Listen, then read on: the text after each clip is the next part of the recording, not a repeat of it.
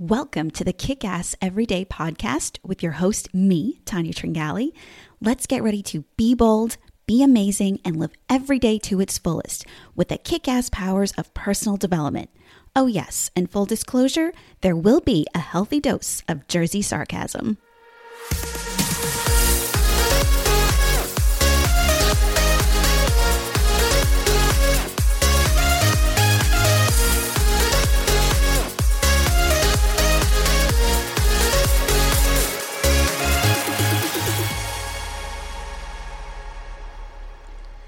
Hello, my friends and fellow seekers, and welcome to episode 11 of Kick-Ass Every Day. As always, I want to start off by thanking my returning listeners for coming back, and if you're new here, thank you so much for giving me a try. Together, we will use our energy to put out positive vibes and make a difference in our world. So the goal of this episode is to highlight why our relationships are the most important things we have here on Earth, and to share some ways to improve them.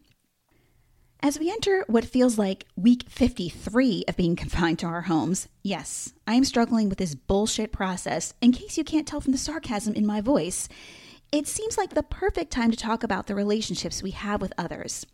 Not only those that we are now in the position of spending an unending amount of time with, but also those that we cannot see in person right now. So why do I say that relationships are the most important things we have here on Earth?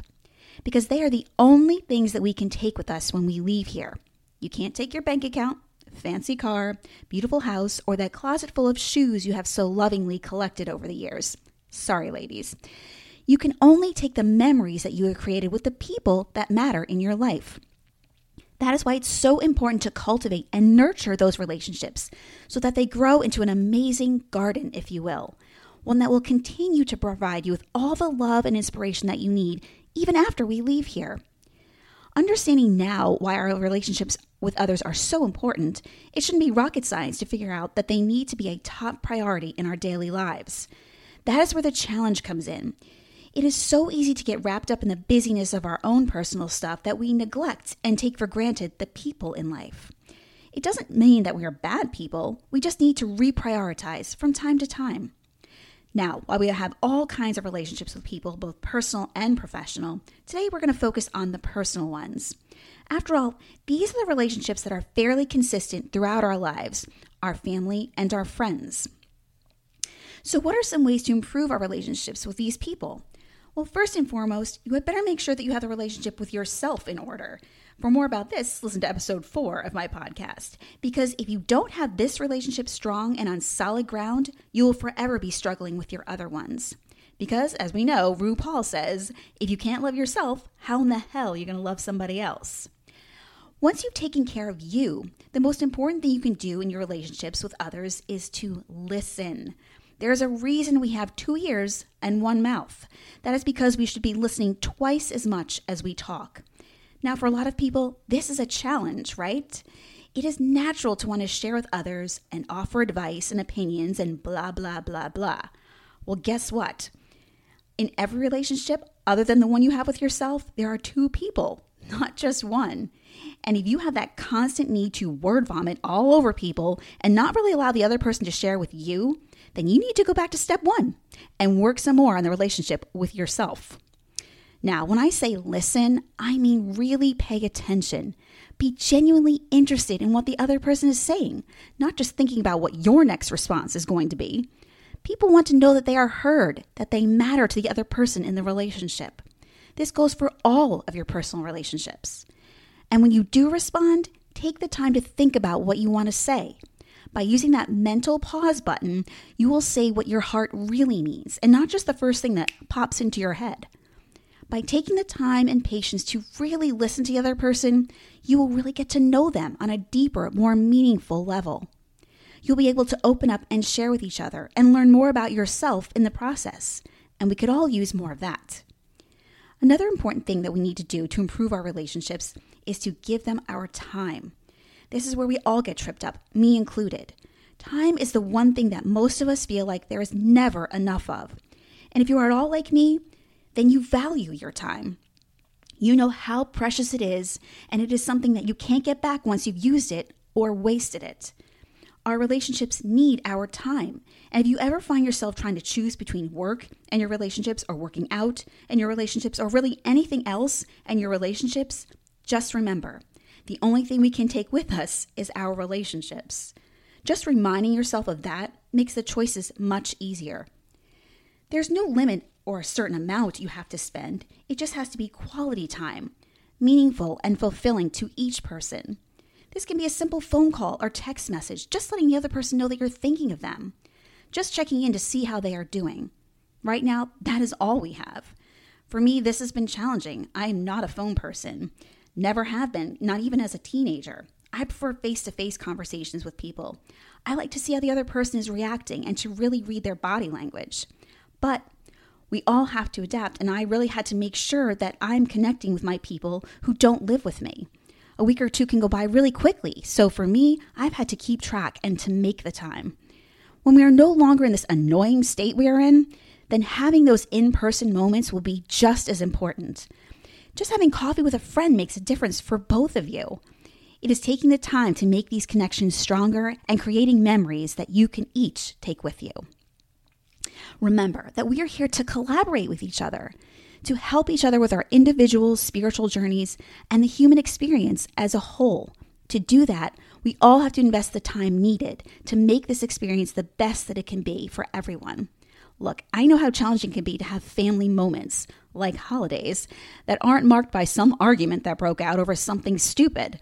When everyone in your family is passionate and outspoken, namely because you raised them to be this way, to think for themselves, it can be especially difficult to have moments that everyone is getting along perfectly.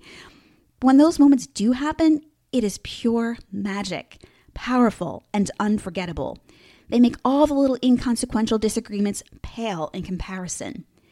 These are the moments that come from investing the time needed to nurture the relationships in your life and the memories that will stay with you forever. So let's talk about another super important component, if you will, in our relationships. It is to not take things personal. Let me repeat that. Do not take things personal.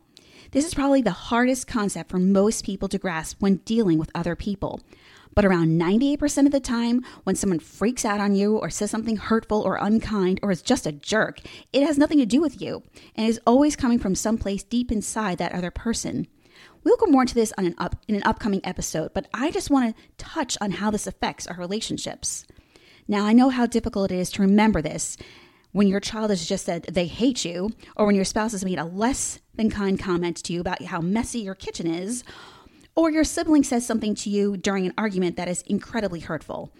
These are the moments when those who know you best have the ability to hurt you the most. It is precisely during these moments that you have to take a deep breath, recognize that the other person is clearly going through something, and you are just the recipient of whatever difficulty that is, and calmly say, I still love you. Now, does this absolve you of the 2% of the time when it is your fault and it is personal? No, it doesn't. But if you have done any work at all on yourself, then you know that when that 2% is happening. You will know because you will be out of agreement with your spirit and feel less than your best. It will then be up to you to make things right.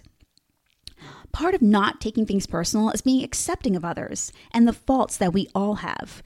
None of us are perfect, but some of us are better at controlling our emotions and not just blindly lashing out at others because we are hurting on the inside. This type of self-control comes from practicing personal development and really knowing yourself inside and out. Being able to accept others and ourselves with all the traits, both good and not so good, that make us who we are is probably the best gift that you can give to anyone in your relationships. Now, there will be times when you may have to end a relationship or put a relationship on hold, or find that someone has ended a relationship with you, or even that person is no longer here with us. It is okay. It is during these times, no matter how difficult it may be, that you have to remember that sometimes people come into our lives for just a short while. As time goes by, they may return to your life or not. Every relationship adds something to your life, to who you are as a person. Even when that relationship has been negative, even toxic, it has served some purpose for you to grow in your spiritual journey, even if we can't see it from our limited perspective here on earth. As I said before, we're all here to collaborate with each other. Just to illustrate for you an example of someone experiencing the loss of a relationship, I recently learned of a fellow entrepreneur having to move past the loss of her 11-week-old baby girl, River. She passed away due to complications from heart surgery that she had to have. Now, while this is an extreme example, she said something that we can all grow from. River is and will always be my first child. She will always be present in whatever I do in life and in business, and talking about her reminds me that she is very real and wasn't just my favorite dream. So when you find yourself in the situation of having to physically let go of a relationship, give it a silent blessing for that person. Recognize that they have added to your life and know that you are now on a different spiritual level because of that relationship. That the positive aspects of that relationship are still a part of you. Who knows? May you be able to help someone else who finds themselves in a similar place one day. Okay, let's end this episode on a positive, uplifting note. I want to talk about a few things that we can all do in our relationships that don't take a lot of effort but can make a big difference. First, try to find out something new about the person that you didn't know before. Even after being married to my husband for 32 years, there are still things we don't know about each other. It makes me feel incredibly connected to him when I discover something new about him that I didn't know. Just recently, I learned that he and his father had a profound influence on a young man that used to work for them at their ironworks shop in New York City way back when. This gentleman, now in his 40s, recently reached out to my husband and thanked him for encouraging him to become a union welder all those years ago. He told him that it has made all the difference in his life. I thought that was so cool. It just goes to show you that you never know how you are affecting another person's life. So always aim to be a positive influence. It can be so impactful. It also showed me a different side of Rick. Even though I have seen him be like this with our own kids, it was nice to see that he was like that with someone else long before he ever had kids. Another fun thing to do is to try new things together. We all get stuck in a rut with our relationships. It just happens. So take a moment with the people in your life and make a list of some fun things that you could like to try together. It could be as simple as trying to cook a meal together for the first time. You know, everyone makes one part of the meal. Or maybe playing a game you've never played, or watching a movie you've never seen, or planning a trip somewhere that you would like to go. You get the picture. Be creative. It doesn't have to be complicated or expensive. It just has to be an experience that you can have together. And what did we learn from last week's episode? It's the anticipation of that moment that makes the difference, that makes the experience memorable. Finally, for God's sake, keep your sense of humor. If you remember nothing else from this episode, remember this. A good sense of humor is a must in all relationships, especially in times like these when we are all stuck in the same boat that feels like the Titanic at times. Just try to be like the orchestra that was playing on the deck of the Titanic in the movie as it was going down. They were there to entertain, distract, and make it seem like it was just another day at the office.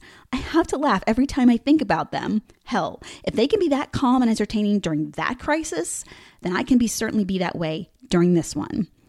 Make a vow to always keep your sense of humor alive in your relationships. It makes all the difference. Okay, my friends, that is a wrap. I want you to take the energy from this episode and use it throughout your week to make your relationships a priority and the absolute best they can be. And hey, don't forget to invite your friends to listen and subscribe so we can continue on this amazing journey together and kick ass every day. Till next time.